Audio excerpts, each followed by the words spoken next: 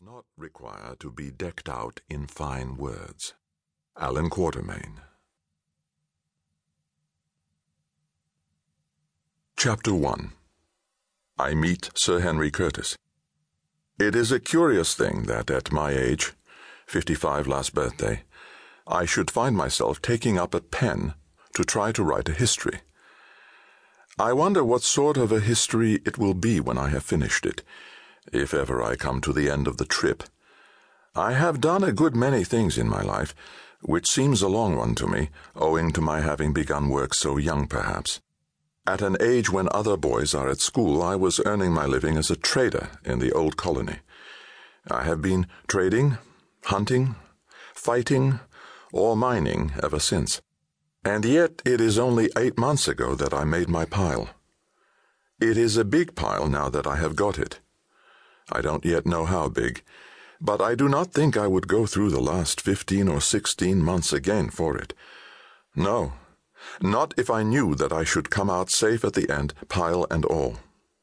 But then, I am a timid man, and dislike violence. Moreover, I am almost sick of adventure. I wonder why I am going to write this book. It is not in my line. I am not a literary man, though very devoted to the Old Testament and also to the Inglesby legends. Let me try to set down my reasons, just to see if I have any. First reason, because Sir Henry Curtis and Captain John Good asked me.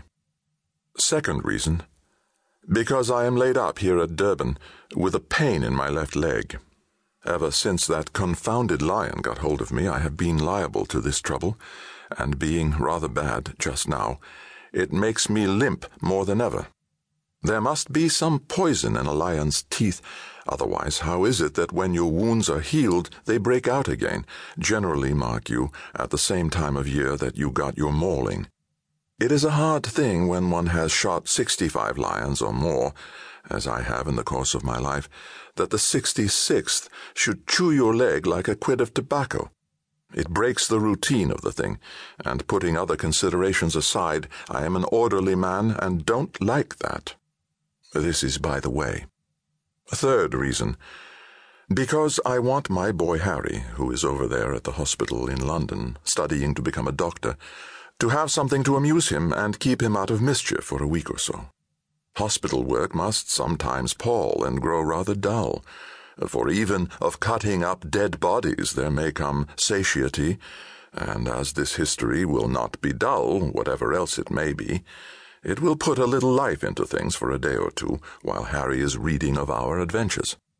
Fourth reason and last, because I am going to tell the strangest story that I remember.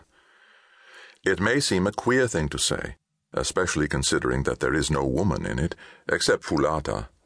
Stop, though. There is Gagaula, if she was a woman and not a fiend, but she was 100 at least, and therefore not marriageable, so I don't count her. At any rate, I can safely say that there is not a petticoat in the whole history.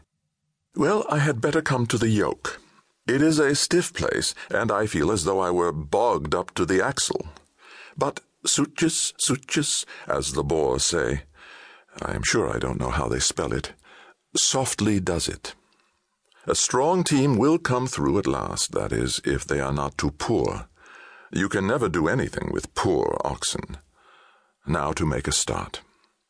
I, Allan Quatermain of Durban, Natal, gentlemen, make oath and say. That's how I headed my deposition before the magistrate about poor Kiva's and Ventvogel's sad deaths. But somehow it doesn't seem quite the right way to begin a book. And besides, am I a gentleman? What is a gentleman? I don't quite know. And yet I have had to do with niggers.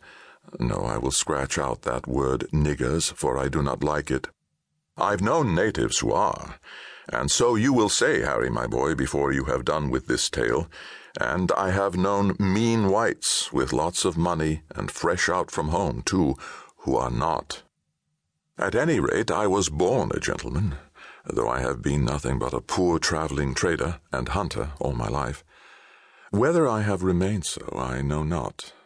You must judge of that. Heaven knows I've tried.